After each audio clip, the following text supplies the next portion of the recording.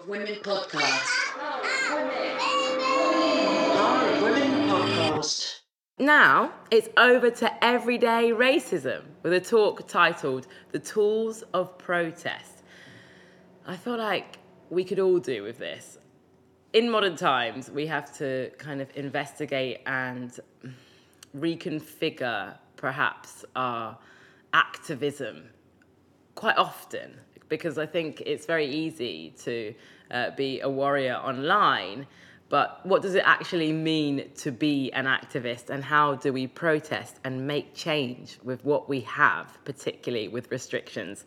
Sisters Natalie and Naomi Evans, the founders of Instagram account Everyday Racism, now they've got 106,000 followers. They are here for this incredible discussion about activism and racism.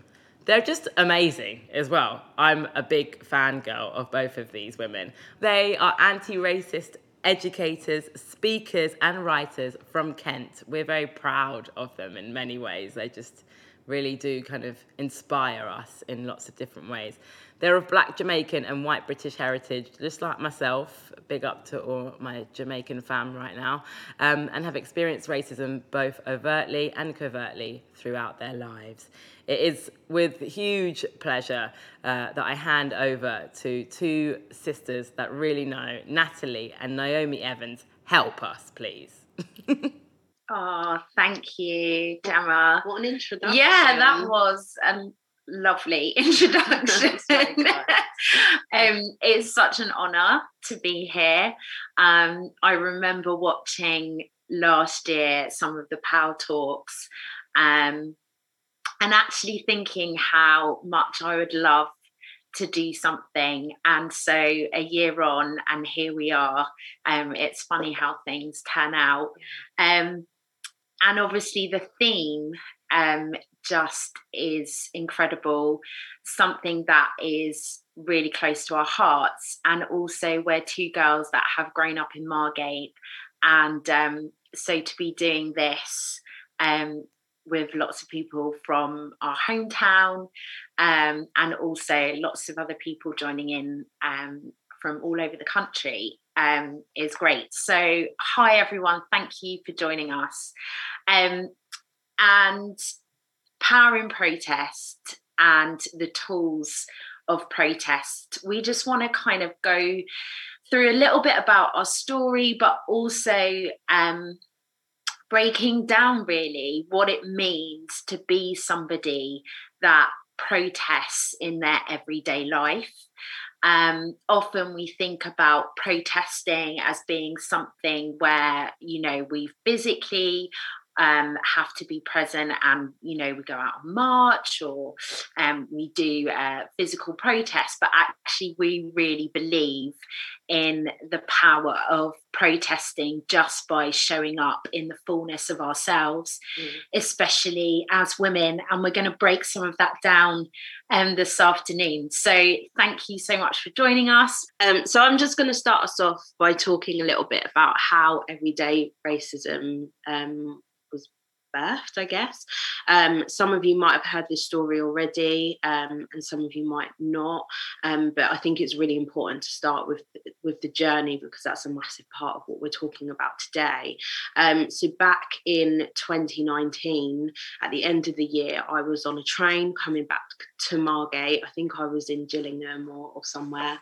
I'd just done a day of meetings, was very tired, and I got on the train and sat down, and two white guys got on the train, and they were very loud, and they had kind of cans of beer in their hands, and so I was thinking, oh, they're probably just having a merry time.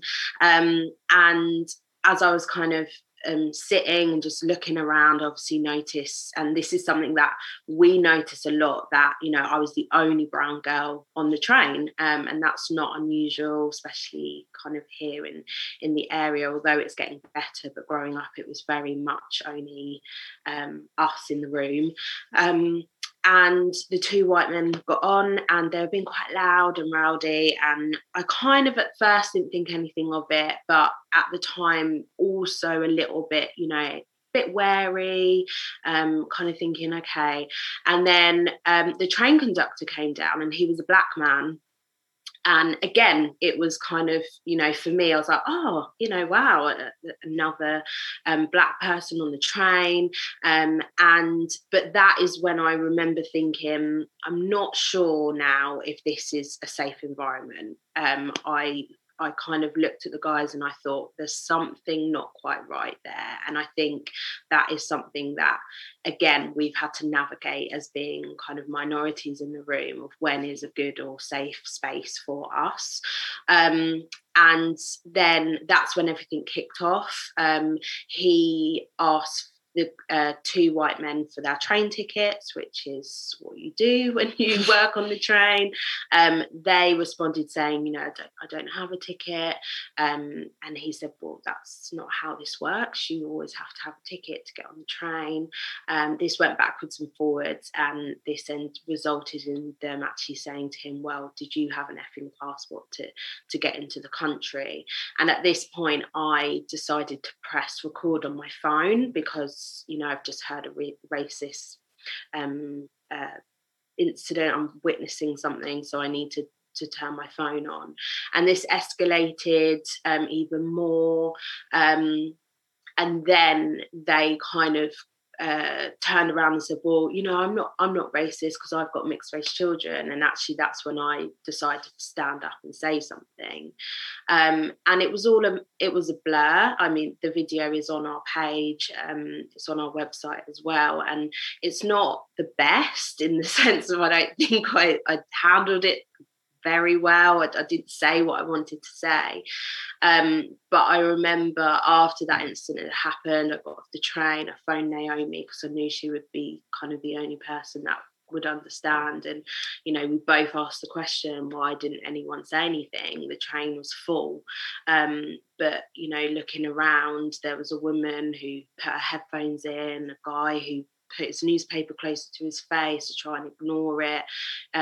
Two younger guys who clearly just didn't know what to do or say. And it was a very, very traumatizing situation. It's nothing new. It was obviously very traumatizing for the train conductor as well, and he was very, very upset.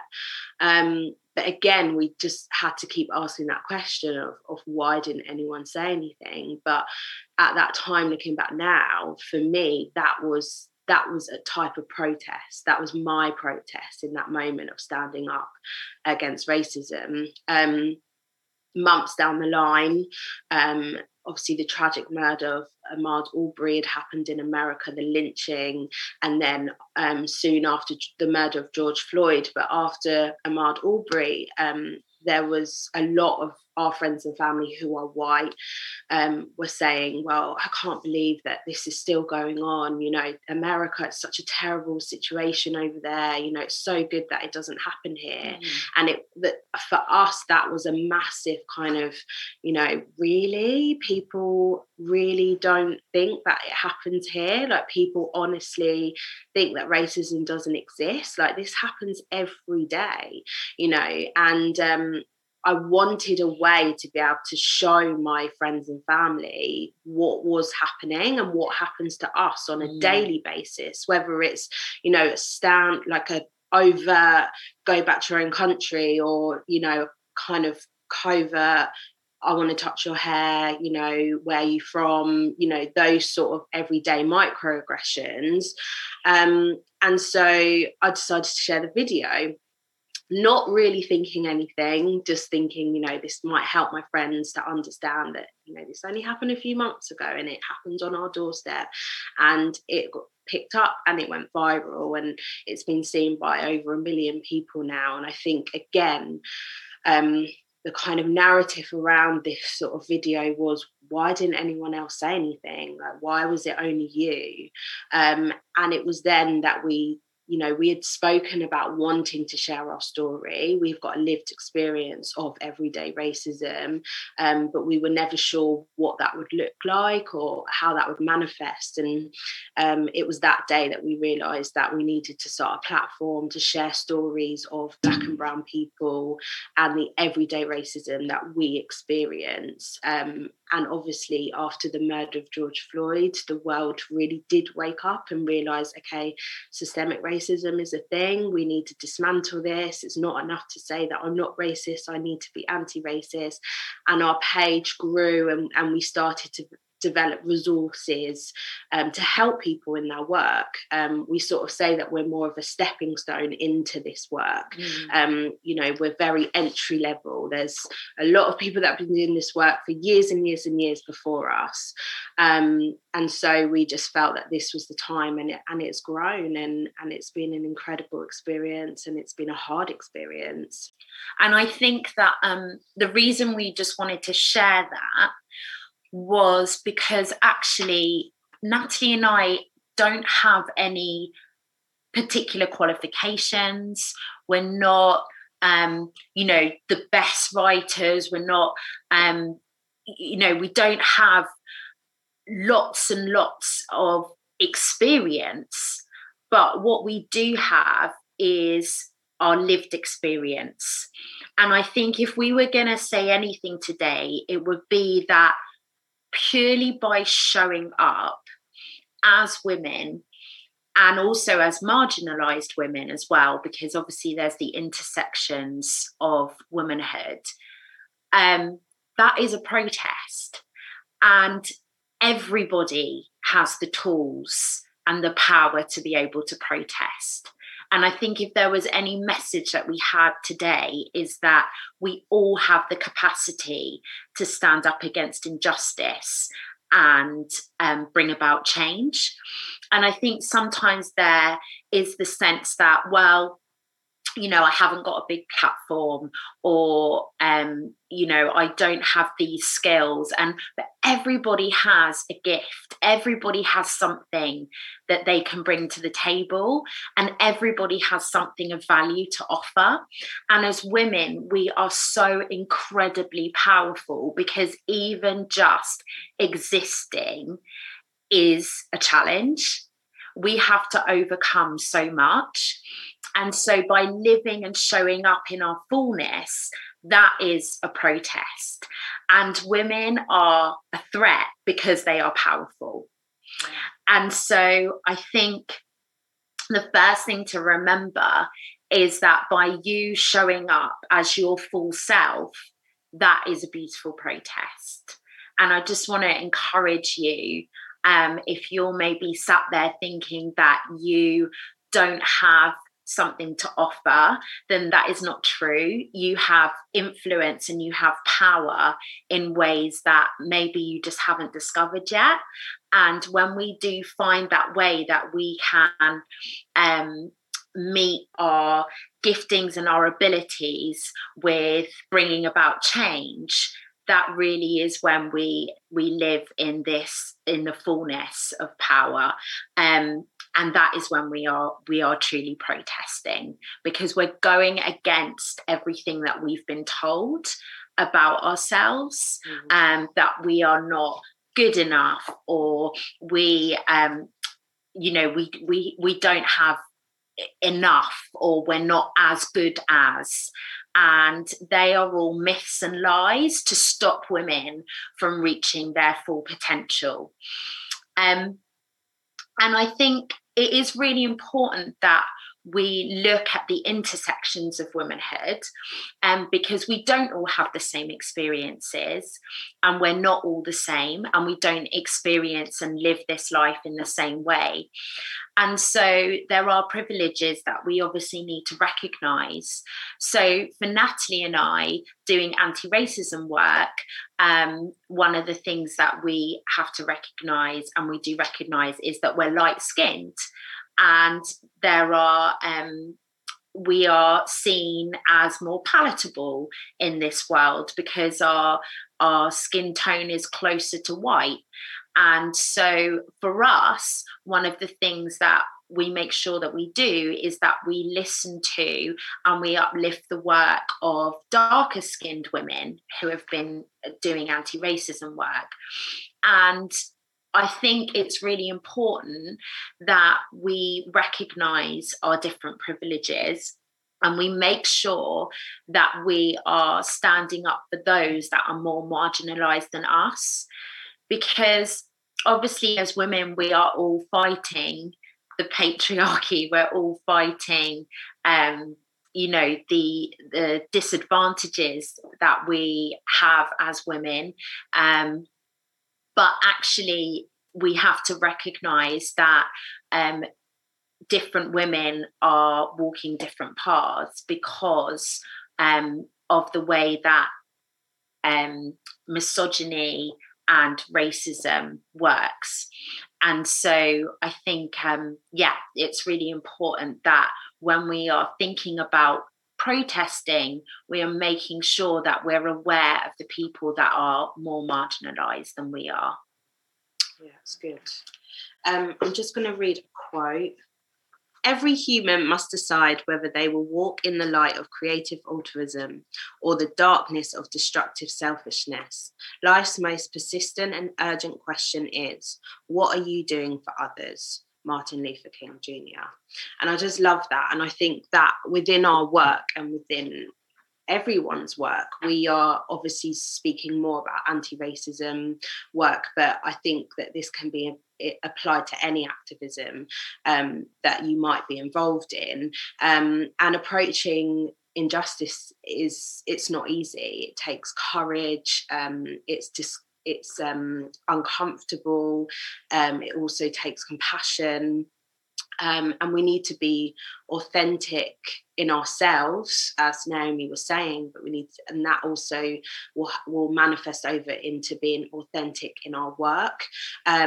And we need to remember that it's about being proactive, not always reactive. And reactive isn't a bad thing, because there's things that happen that we don't see, we don't know. But in a lot of this work, it is about being proactive and educating ourselves and learning so that we are ready for this fight, essentially. And I think as well, it's about being honest with where we are as women and as humans, and honest with how we're feeling in this process. I think this work is continuous. It won't stop. It's going to continue and continue, and it's relentless. So along the way, we need to look at ourselves, we need to assess ourselves, we need to stop and think, okay, what am I thinking here? What am I feeling here? What am I doing here? It's, we're never going to get to the destination and it's done. And I think especially within anti-racism work, there's a massive danger of thinking that, oh, well, I've read the books, I've listened to the podcast, I've got Black and brown friends, I live in a diverse area, I'm fine. But actually that is more dangerous than the kind of overt racism that we have heard on the street, of go back to your own country, or what are you doing here? I actually find that kind of narrative of, well, I'm okay, I'm woke, I know what I'm doing, because actually this work is about it's constant changing, it's constant looking around the corner, it's the bends, it's looking at what is next, and we have to constantly reassess ourselves along this journey. And the reason is because we all have unconscious bias, each and every one of us, and that shows in every dynamic and every situation, and we have to consistently challenge this. Otherwise, you will continue to cause harm towards Black and brown people. And I think for white people, if you're listening here, it is about being honest with yourself. It's looking at yourself and thinking, okay, where do I need to start? We've had to do that as light and mixed race people as well. And we've had to look at ourselves and think, where are our privileges? Where do we need to where do we need to amplify voices? And look at where you might be, or you are causing harm towards Black and brown people, especially the queer, trans, Black community. And so there's just some questions that I'd love for you can write down or just have a think about. But first of all, if you're new to this work, and when I talk, I'm specifically talking about anti-racism work, but it could be any work that you're doing, and that was within the last 5 years. Why are you now choosing to listen? Why are you now choosing to step up and say, I need to be anti-racist? And why is it taking you this long? The second one to think about is, how have I harmed others because of my privilege? And think about that, and think about, what does your environment look like now? What does your network look like now? When was the last time that you looked at yourself and assessed yourself and worked out, where am I on this anti-racist movement? Did that book that I put down 2 months ago, have I done anything since then? And challenge yourself within that. Because this is how we protect marginalised communities, and this is how we stand up for Black and brown people in our area. So we're talking today about the tools of protesting. And obviously this year we have seen protests, or last year, in a way that I don't think we've ever seen before. No. Obviously protesting on the streets, people physically taking part in the Black Lives Matter movement. And there's obviously been other protests as well for different issues. And that is also amongst a global pandemic. So you can imagine, if COVID wasn't going on, then it would have been even bigger. And then we've also seen protesting on social media and activism on social media in a way that we've never seen before. And some of that has been really helpful, and has been, for people that maybe physically can't go out and protest. It has been really encouraging to see people using their platforms to share people's work and to speak out on issues.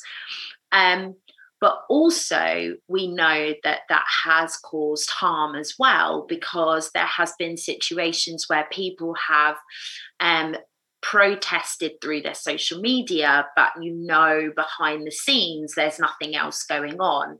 And a classic example of that was when L'Oreal put out their Black Square and their slogan about Black Lives Matter, but we all knew that they had got rid of Monroe as an ambassador because she had previously spoken out against racism and had made a comment about white people, and L'Oreal dropped her from campaigns. So that obviously was a really harmful way of seeing activism on social media play out. And that's not to say that we cannot be doing things on social media. And obviously our platform, that's one of the ways that we protest. It's not the only way, but it is one of the ways that we draw attention to different issues. But what are the tools of protest that we have? Because it's not just social media, and it isn't just physically holding a placard, although I'm not discounting those things. I think that the greatest tool of protest that we have is us and our community. We might not think that we have very much to offer, but we all have something that we can bring. It might be for you that you have monetary privilege. You might have extra at the end of every month. You might have had an inheritance. You might have some, extra funds, and you can use those funds to help support other people who are doing work and maybe don't have that kind of capacity. It might be that you have time privilege. Maybe you have a day or a few hours every week, and you can use those to do something for others. Maybe you have resources in terms of space that you can offer. Maybe you do a job role where actually you have resources that you can donate or give to activists or people that are doing work for marginalized people. The things that you're good at, maybe you're really good at writing letters, and maybe you're somebody that could offer that service to somebody else that is doing work and protesting. So using the tools that you have, they don't have to be something that, you know, people consider as like this incredible thing. You know, we place a lot of value on things that actually are not as that important. And actually what we have is we have us. And if we use what we have, and if everybody was using a bit of what they had, then we could make a massive, massive difference. Another thing that we have as women in order to protest is our boundaries. And one of the things that I think is really, really powerful is us actually putting in place our boundaries and being really firm about what we want to do and what we don't want to do. It's something that I've definitely learned about this year. It's something that I wasn't very good at doing because I wanted to please people. Yeah. And actually, we're seeing this play out at the moment with the whole Meghan Markle situation. She has put in place boundaries about things that she does and doesn't want to do. And that's absolutely her right. And yet we're seeing people criticize her for doing that left, right, and centre. And actually, by her putting in place boundaries and carrying them out, she is protesting. She is saying no, and people are resisting that. So by you putting in boundaries, particularly as women, when we're kind of expected to do everything, you know, we talk about equality, but I feel like what's really happened is that a lot of the time women are doing what they used to do and doing more. And so actually by us saying no and putting boundaries in place, we are protesting, and we're also setting up for the next generation to be able to put their own boundaries in place and say what they will and won't put up with. Another thing that we can do to protest is rest and look after ourselves.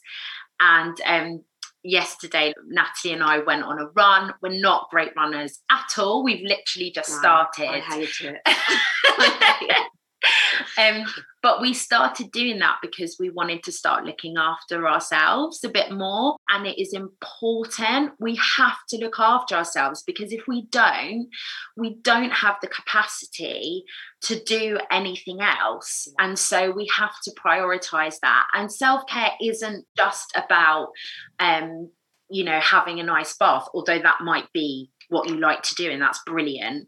But self-care is about boundaries and putting in place that time and saying, no, actually, I do need to prioritize myself and be able to give out to other people. And I think that is a tool of protest. So as our time's coming to a close, I guess what we really want to say is the greatest protest that we have as women is showing up in the absolute fullness of ourselves and who we're meant to be. And by doing that is resistance. So number one, women, you are incredible. And we just want to say, like, if we come together, that is so powerful. And if we come together in the fullness of who we are, celebrating each other, we literally can do anything. Wow. Thank you so much, Naomi and Natalie. Don't go anywhere, because I'm just butting in so that we can continue the conversation, basically. I really, really am moved, actually, by hearing you speak so honestly, so well prepared, in a way that is, you've given us practical advice, practical tips to take forward. But the fundamental, in terms of what I hear, is that we do need to do this as a collective. Yeah. Because in some ways, when you realise how hard the world is, when you are faced with the uprooting of trauma, particularly if you are Black, it can be really overwhelming. Yeah. And it does require more than your own self, more than your own thoughts, more than your own work that you've done, whether it's reading, whether it's therapy, really working through what it is to live the Black experience. Yeah. But there's no point in us doing this alone. It's too much. It's too much. So what would you say to anybody watching right now who is white? And again, there has been an uprooting of trauma, I would say, in terms of guilt. Yes. Amongst our white allies, and I am Black and white, I'm mixed race. Yeah. In terms of being able to deal with that from the white perspective, on the white lens, and being able to become an ally and a friend and a collective of the brave new world, as I call it, what would you say? Yeah, I think first of all, we always say education is key. It's so important to go away and learn and educate yourself about this work. But I think it is about what we said earlier. It's about internalizing and working out what it is that you're feeling as a white person about this situation. Because I think what tends to happen is in these environments or in these moments that happen when it's on the news, there's a big another person's been murdered, another racist attack has happened, you tend to go to people that or has experienced that because you want to find out the quick information from them. But what happens is that you bring on more trauma to that Black or brown person, because what you're doing is you're saying, before I check in on you, I need you to tell me everything that you know so that I feel better. And that comes from, again, it's about conscious and unconscious bias, but again, it's about white fragility, it's about white guilt, and it's challenging that so that you know how to respond in the best way. And what I'm not saying is that you can't talk to your Black and brown friends about racism. I'm not saying that at all. But what I am saying is that you have to be really careful how you do that, because what you do is you then conflict more trauma. So what I would say is, firstly, go away, educate yourself, work out who out of your friends wants to talk about this. Some of your friends, they don't want to talk about it. They don't want to educate you on racism. We do this because that's the work that we want to do. That's what we feel that we should be doing. We're happy to have those conversations, but not everyone is, and that is okay. So it's working that out. And then it's looking at, okay, how do I become a good ally? And it's looking at white privilege. And again, I know that word can be very triggering for people, because it's I'm not privileged because my life's been hard, and we're not saying that, we're just saying that the colour of your skin hasn't contributed to that. That's all it is, And so as a white person, you do hold privilege, you do. You're up here and everyone else is down here. I'm sorry, that is how it is. So as a white person, it's looking at that and working out, okay, how do I use my privilege in the best way from the marginalised communities? And I would go as far as to say that it does require an element of change that is quite big. But we have been conditioned in the West to be a particular way and to not challenge the norm and the systemic issues that we have everywhere when it comes to institution, organisation, authority, etc. Yeah. So it really does require something quite big, within oneself to be able to become part of a progression in a collective. Yeah. And I think as well, we've never seen resources and writing like we have. Yeah. I mean, in the last year, can name about 10 books about allyship.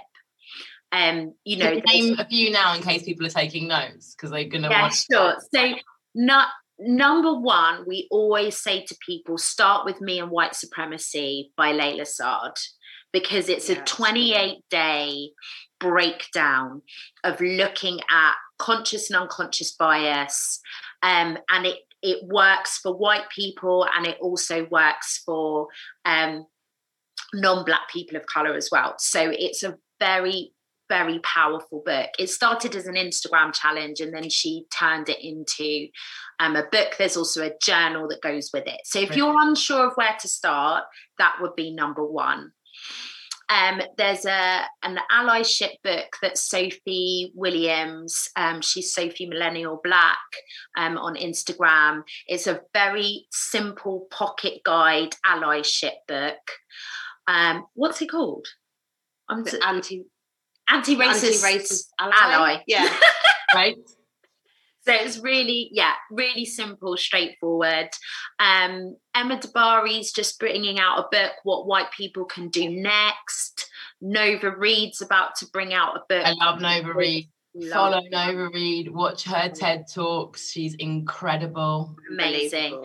She's bringing out The Good Ally. That will be, Nova's been doing this work for years and years, and her book, she wanted to write it. It got rejected by publishers. And then all of a sudden, they wanted to publish it. So hers will be something that has been in the making for a long time. So that's one that we're definitely going to watch out for. Can I ask you why you do the work that you do? Yeah. Why do we? That is the question, Gemma. It's incredible that you have one another. Yeah. I am envious of the sisterhood. Yeah. So obvious and palpable in terms of being stronger together. It's a message. But why? Because it's hard. This is hard stuff. Yeah. I think the honest answer, we were fed up. Yes. We were so fed up and exhausted. Of the microaggressions, of the constantly having to fight little fires, coming away from situations, realizing that we were the ones that had been insulted, we were the ones that had harm inflicted on us, but then we were made to feel like we were the ones that were out of line. Yes. And we've just put up with that all our lives. And I think we just got to a point where we were like, actually... I had to stop myself from expletives then. My mouth was like... Actually, doing this cannot be any worse than living like that. Yeah. Okay. That makes a lot of sense. Very powerful. So, the fact that, we obviously have lots of racist people that attack us, etc., and it is very tiring and there is trauma. Actually, the way we were living before was more traumatic because we weren't living in our truth. Yeah. What we were doing was we were trying to placate and please everybody all the time by trying to be the good brown girls, the good Black girls, and we were trying to keep everybody happy and comfortable. That is exhausting, and that is actually violent. And so now we can be our full authentic selves unapologetically, and there is a freedom in that that is absolutely liberating. And how incredible that it's not just a personal freedom. I mean, I'm inspired by that, and I'm really pleased to hear that too, because I can identify with everything that you're saying. Yeah. And for me, it is emotional and incredible because these are the conversations that I've always wanted to have. Yeah. I don't know how old you both are, but regardless of that, thank God, like we're being able to say that it ain't easy and that these strange things happen and that they're sometimes super subtle, so it's quite hard to put your finger on. Yeah. But you don't always need to blame yourself. Yeah, absolutely. But also it's freeing for us all because it's we are able to just like actually confront something that is conditioning, that is perhaps unconscious. So it kind of requires like that kind of, if you look at it, if you think about it almost in growing, you know, like I believe that we never stop growing and that if you stay curious, you are the best, that's living your best life. But if you think about it in terms of like child development, let's say, you know, like that tantrum, like it's gonna be hard. It's hard. Yeah. Like you have to cry and perhaps scream. I run into the sea. I love the sea and the cold water. That gives me my resilience. But like you find your way to work through this, and then everybody. We all can work through this. Yeah, exactly. It's not all right. It's not been okay. But the only way is kind of, in a way, you do need to look back. We have to. Yeah. But we also have to look forward bravely. Yeah. We have to change this. Yeah. And it's also about, it's the honesty. Yeah. There is such a freedom in the honest conversations.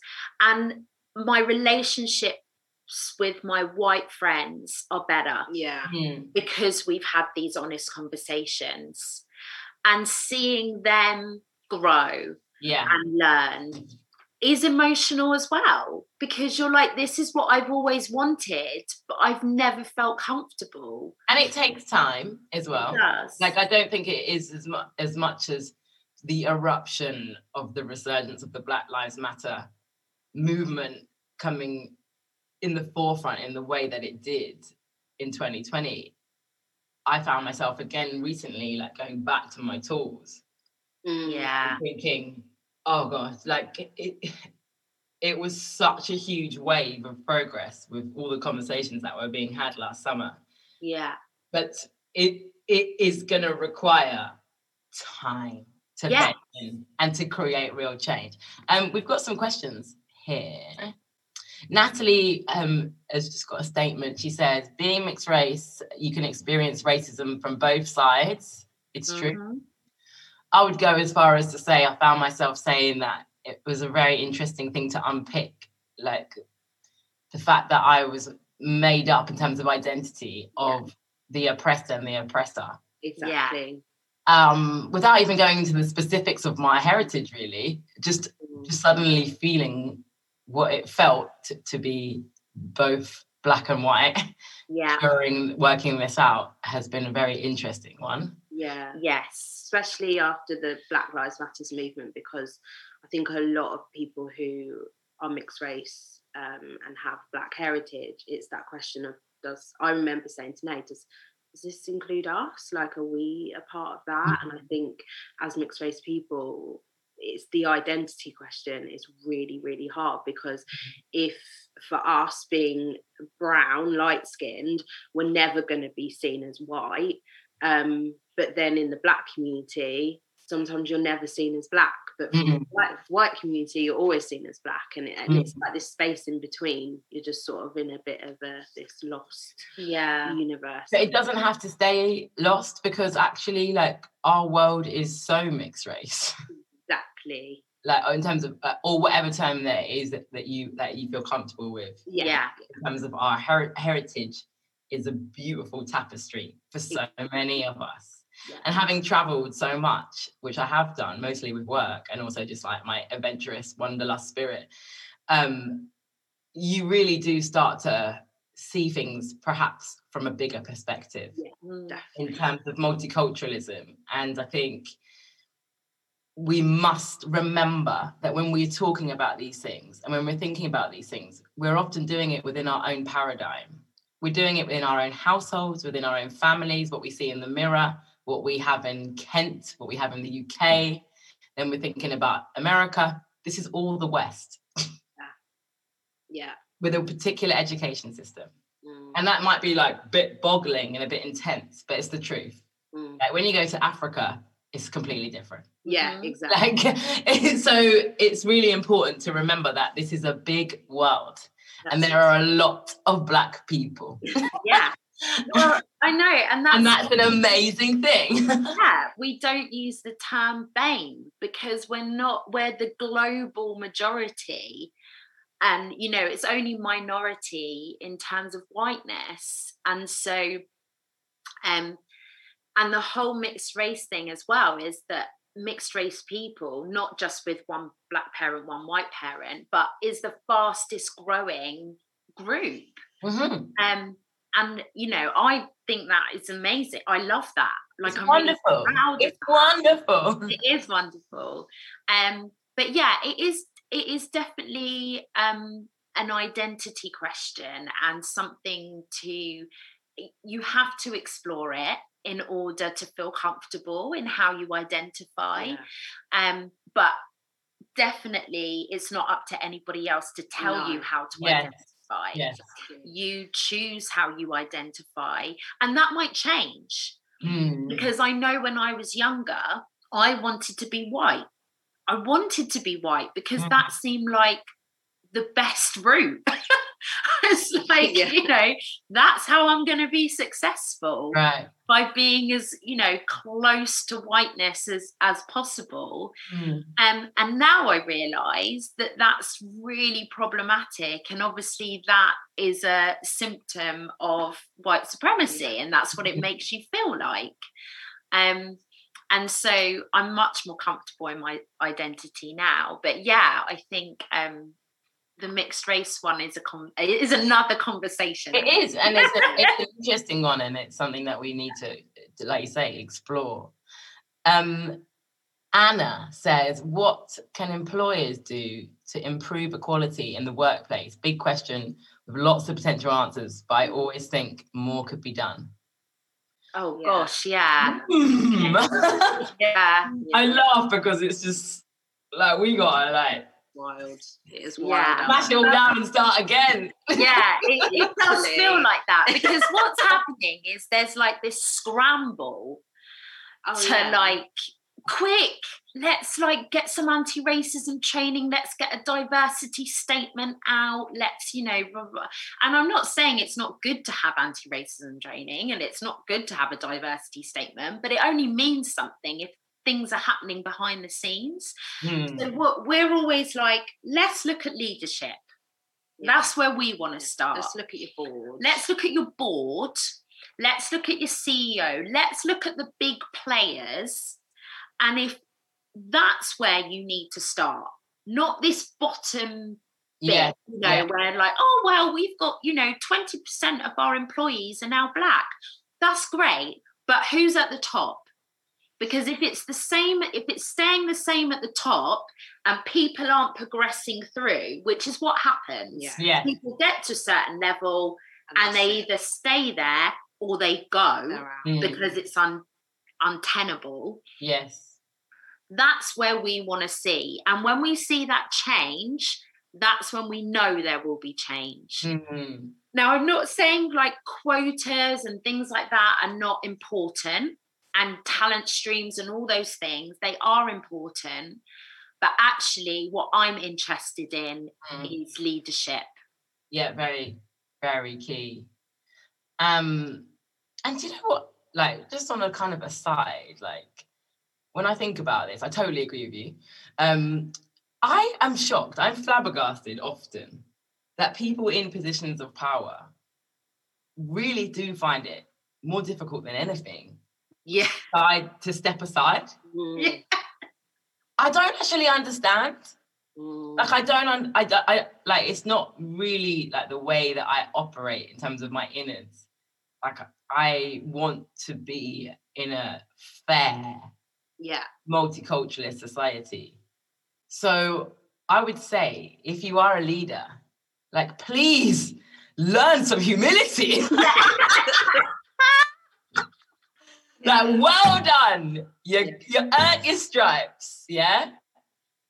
But it is time for us to come together. And it doesn't even necessarily mean giving up your job, or like, I don't mean it in such a like like a huge, fantastical way.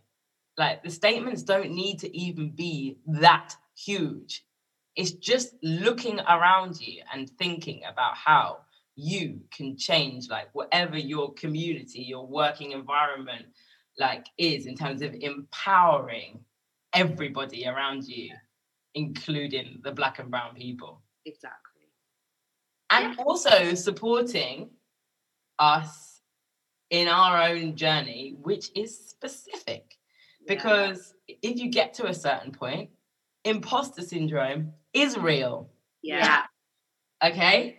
That is different to, for example, I know that white men obviously get like singled out a lot, and I actually feel a little bit like, I don't hate men, I don't hate white people, like, No. so it's not, but like, I know this idea, like, in terms of like the extreme opposite of me would be the privileged white male Yeah. that is perhaps Oxbridge and been to like boarding school Yeah. or something like that, you know, like the whole government. But like, I think we have to remember that those backgrounds are going to feel different in positions of power than we might do if we get given the opportunities to be leaders.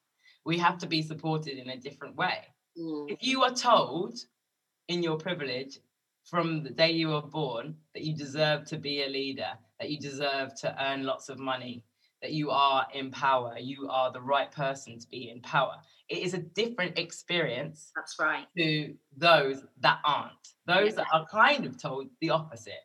Yes. And that's a woman thing as well as. Yeah. Absolutely. So we have to be nurtured and supported in a different way. Yes. And it is important to note that.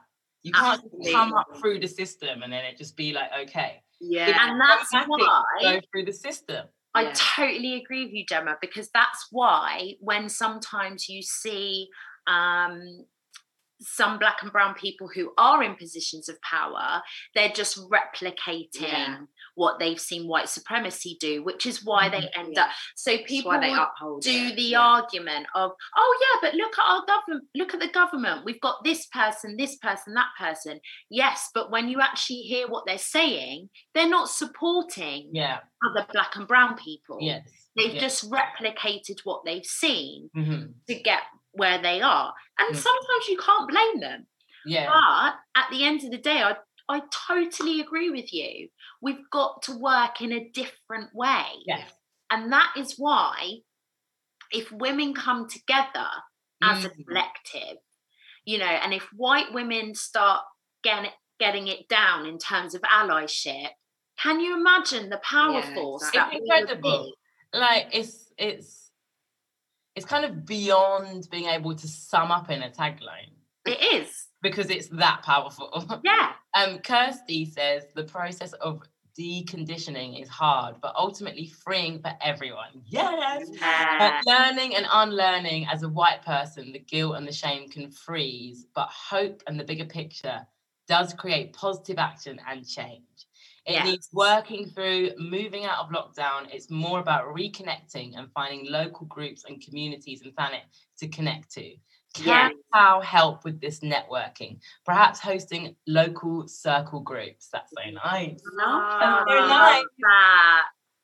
I mean, I know that the Power team are on it. They really are. Like, I know they come under scrutiny too. And I've got to say, I defend the Power team, like, with my heart, because the bigger perspective in terms of inclusion and progressive discussion and really being brave and going there is at the forefront of the Power team's mind. And it's always good to feedback, to plug in, to talk. You know, we need to talk. We need to talk about hard stuff. Yeah. But I would say, having hosted so many panel chats in my life and career, been to many, met incredible people, interviewed them, read lots of books, traveled, etc. What's happening right now here in Thanet, is one of the most progressive and exciting things. That's amazing. It is. It's going there. It's not afraid to go there. Yeah. And that's so encouraging, because growing up here, I'm telling you now, Gemma, I'm telling you now, as a child here, never in my wildest dreams would Never. I ever thought this would be happening. No. You know, seeing People Dem Collective, all of these like movements happening, and Black and brown communities coming together, and even like at the Black Lives Matters The march. Oh my goodness. that was wild. We left because we just thought it's not going to happen here. So to come back and see 4,000 people marching.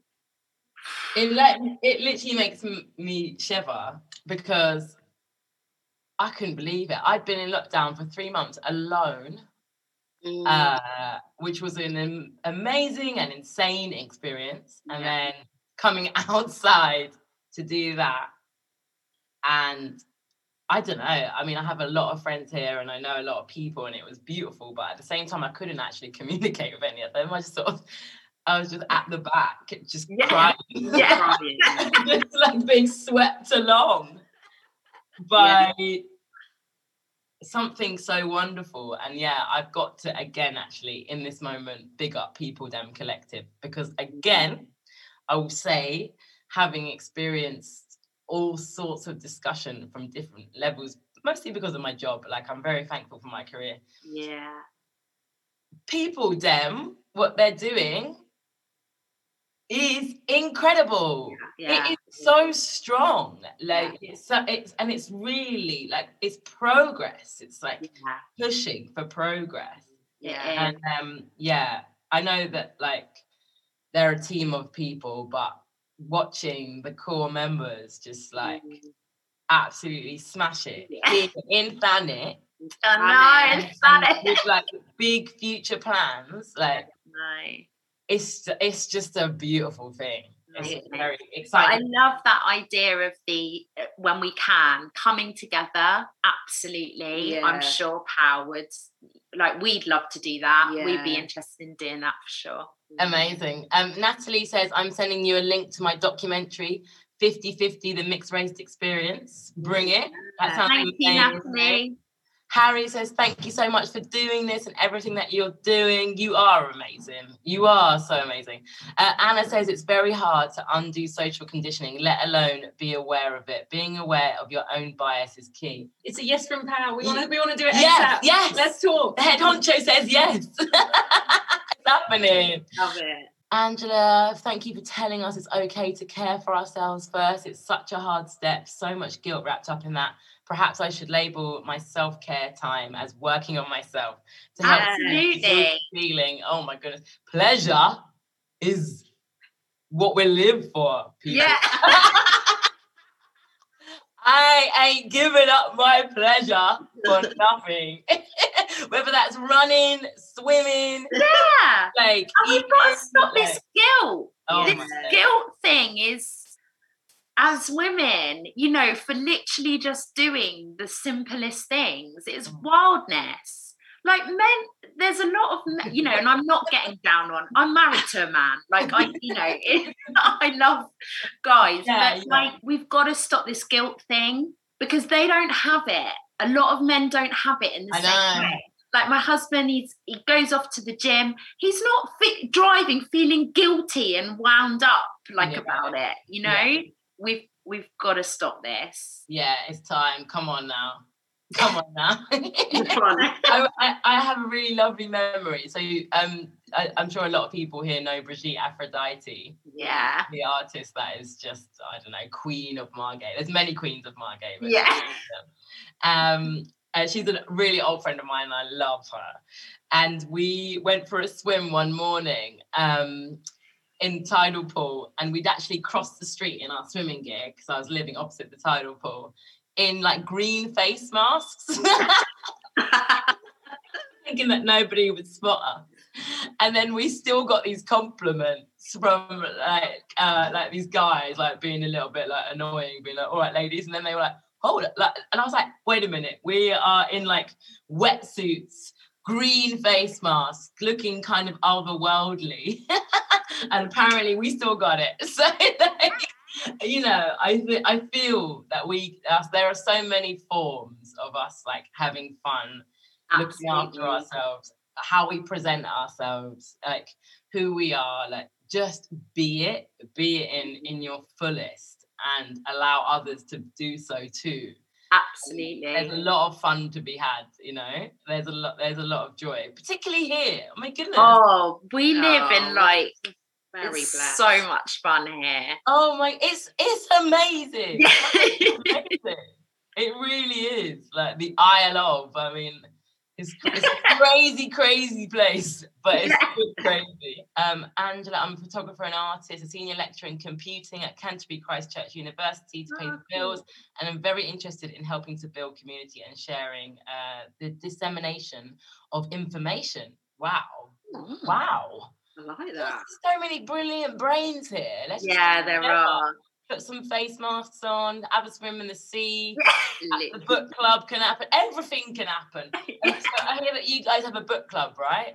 Yeah, we do. So it was kind of by accident, but it's happening. It's happening. We We now run a book club, Gemma. Why not? Why not? Yeah, so we do a book a month, and they're all written by Black, Indigenous, or people of colour. And it's free to join. You just literally subscribe on our website. And then the beauty is that every month we do an Instagram live with the author. Like, I'm literally living my dream by interviewing these authors. Yeah. And then we give out the talks as well for the subscribers. Brilliant. Yeah, really simple to get involved. Brilliant. I'm just going to plug my own book then. You don't have to read it all. Yes, but I would say for anybody, I wrote my book for the young adult audience. So it's kind of like for little me. So if anybody is worried about the teenagers in their life, particularly those that have seen some kind of trouble, you know, like the more like the ones that are potentially vulnerable. Open a toolkit for how magic and messed up life can be. It's fully illustrated. You can dip in and out of it. It's got a full index at the back. So amazing. A particular subject matter, you can go to it. There's definitely things about it that I would change and develop. And I wrote it a few years ago. But as a general kind of like Bible and friend, I always say that it's a friend to have in your room. Then I would recommend it because I've heard some really lovely testimonials about how it's helped. That's so good. It's bright yellow. Yeah, get the original if you are looking it up. Open. What is the best book that you read recently? Oh, well, we've just finished White Tears, Brown Scars by Ruby Hamad. Incredible. Oh, wow. We'd recommend that to everyone. I'd say that's the best one I've read. The next one in the book club is This Is Why I Resist, by Dr. Shola. And we've just started that. Really powerful really as well. I'm reading Do Better, which is about spiritual activism for fighting and healing from white supremacy. Wow. Rachel Ricketts. Really good. So definitely recommend that. That's incredible. There's so many good books out there. I feel like books can save lives. I believe that. 100%. Yeah. Follow at Everyday Racism on Instagram, of course. Do you feel pressure ever? Yeah. It's like your own journey, you're young women, like having to take on this responsibility is quite big. Yeah, I think a lot of the pressure I think is like getting it wrong. Right. But we're really learning in the sense of like it is okay to get things wrong. Like we say that all the time. So I think, but sometimes you give advice to other people, but you never really listen to yourself. I'm like, it is okay. But I think for me, that's the pressure of like, what if we say something that wasn't quite right, or what if we offend someone, or and mainly we want to make sure that we amplify Black voices. That's what we really want to make sure we do. So I think we're always very conscious of like how we say things. Yeah, I feel as well, like we're in a kind of time culturally where everybody is a bit scared of that. offending others and getting it wrong. And it's because we are in a new landscape. So I feel like I want to tell everyone to reach out right now and say, explore, express, talk, cry, laugh, swear, like let it out. Let's try. Let's look at some of the weirdness of what's been normal in the past to help us grow together, you know, and reshape language. Forgive ourselves and let go. And it's the only way to discover what feels really right as a truth. And as a fair equality is to like have it out, really. To like actually heal together, you know? We have to get it out there. We have to explore it. There's a difference as well between like people who perpetually choose to harm, you know, like they do something and they make a mistake, but they learn. And I think that is very different. Like if we made a mistake and we knew better, I think we'd be comfortable in being honest about that.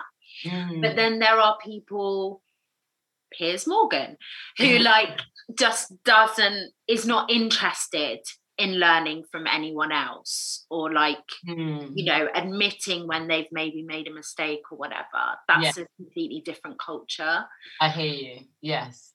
Okay, so we can make mistakes, but we have to make them and we have to learn from them. Exactly, and be accountable, you know. And that's the whole thing of us being a community. It's like we can hold each other accountable. It doesn't mean that, you know, it's just like, oh yeah, get on with whatever you do, you know. That is. But we're doing it to help each other. We do it to help each other, And then it starts to actually feel better too. You know? Feel better feels better. To be kind is a good feeling. Exactly. Honestly, I've got to say that having done a lot of like self-exploration, a lot of work, like a lot within myself. I'm 36 in a couple of weeks, and all I can say is that I don't know how old you both are, but just from my own perspective, I do feel like it does somehow, if you do the work, whatever that work looks like to you individually, and it's not just on Black and brown people, it's on living, it's on us all, especially in these times. My God, like I grew up in the 90s. Are you crazy? What the hell was that? Like, I feel like it does, when you actually do it, it's hard, but you start to find a place that feels better, you know? Absolutely. To do better feels better. Yeah, it's good. Even though it's so difficult to confront, to hold yourself accountable, to look back, to reshape language, to uncondition oneself, to not be so hurt by the act of others with their own bullshit. It is rewarding. It make you, like, you start to live better. You do. I totally agree with that. I'm 37, Gemma. Yeah. I'm 31. She's the baby. Bubba. Yeah. But I totally agree with you. I used to think like, oh, my best years, my 20s, you know, all of this. But actually, no, like getting older has just been, like such a revelation. Just knowing yourself. If you do these things, if you choose to do them. Absolutely. Because you can just live a life like with your eyes closed to the things that are wrong and accept a lot of stuff that is not working for many. And you do, I don't know about you, but you know yourself so much more. Like, you know, I've been through the therapy and, you know, still gonna continue to do that and all of those things, but you just feel so much more comfortable in who you are. And I think, you know, I see women in their 40s, 50s, and they're doing incredible stuff. And you're just like, yes. And it pays off, because I'm looking at both of you as young women, regardless of actual age, and I see two women in their power. Like, I see strong, insightful, beautiful women. And so it pays off. Yes. To be brave. To put yourself out there, to admit, to work, to read, to like express, to activate, you know, like to live in like it, like in the fullest way. Yeah. 100%. But it's not just on us. It's not just on us as Black and brown people. I'm sorry. I'm sorry. It's on all of us. Yeah. 100%. And like you say, it's important that when, you know, you have those privileges, that you look after and uplift and support those that are more marginalised than you. Yeah. Mhm. And sometimes that means stepping aside. Mhm. It means giving up opportunities. It means being and feeling uncomfortable because you've got to kind of speak up and speak out about something, Mhm. you know? I would always say as well, you know, this idea of leadership and skill and privilege. I think as well, because we're all so different as well as the same. Like, we all need kindness. We all need like empathy. Like, there's some really like basic things that humans need. But we are all different, which is beautiful. And if you have a skill in a particular right, like your skill as activists, you're sharing, and that is incredible. You know, it's not. It's like it's freeing so many of us. But whatever your skill is, particularly here in Thanet, there's so many creative people. Yeah. Beautifully creative people, Yeah. like dynamic artists that can do anything really collectively. So I think remember, like, and hone and work out your craft, your skill, your talents, you know, your attributes, and share those with those that need it. Absolutely. You know, like, think about the most marginal. Like, if you were a yoga instructor, who on your street could really do with the yoga Yeah. for free? Yeah. How do you invite them into your conversation? Exactly. If you own a trendy, hipster, lovely, very cool, lifelong dream business, how do you make sure that the community that have always been here also feel welcomed? Yeah. In your aesthetic even. Yeah. In terms of like how you decorate your place. Mm-hmm. What are you doing? Like, there's just little things.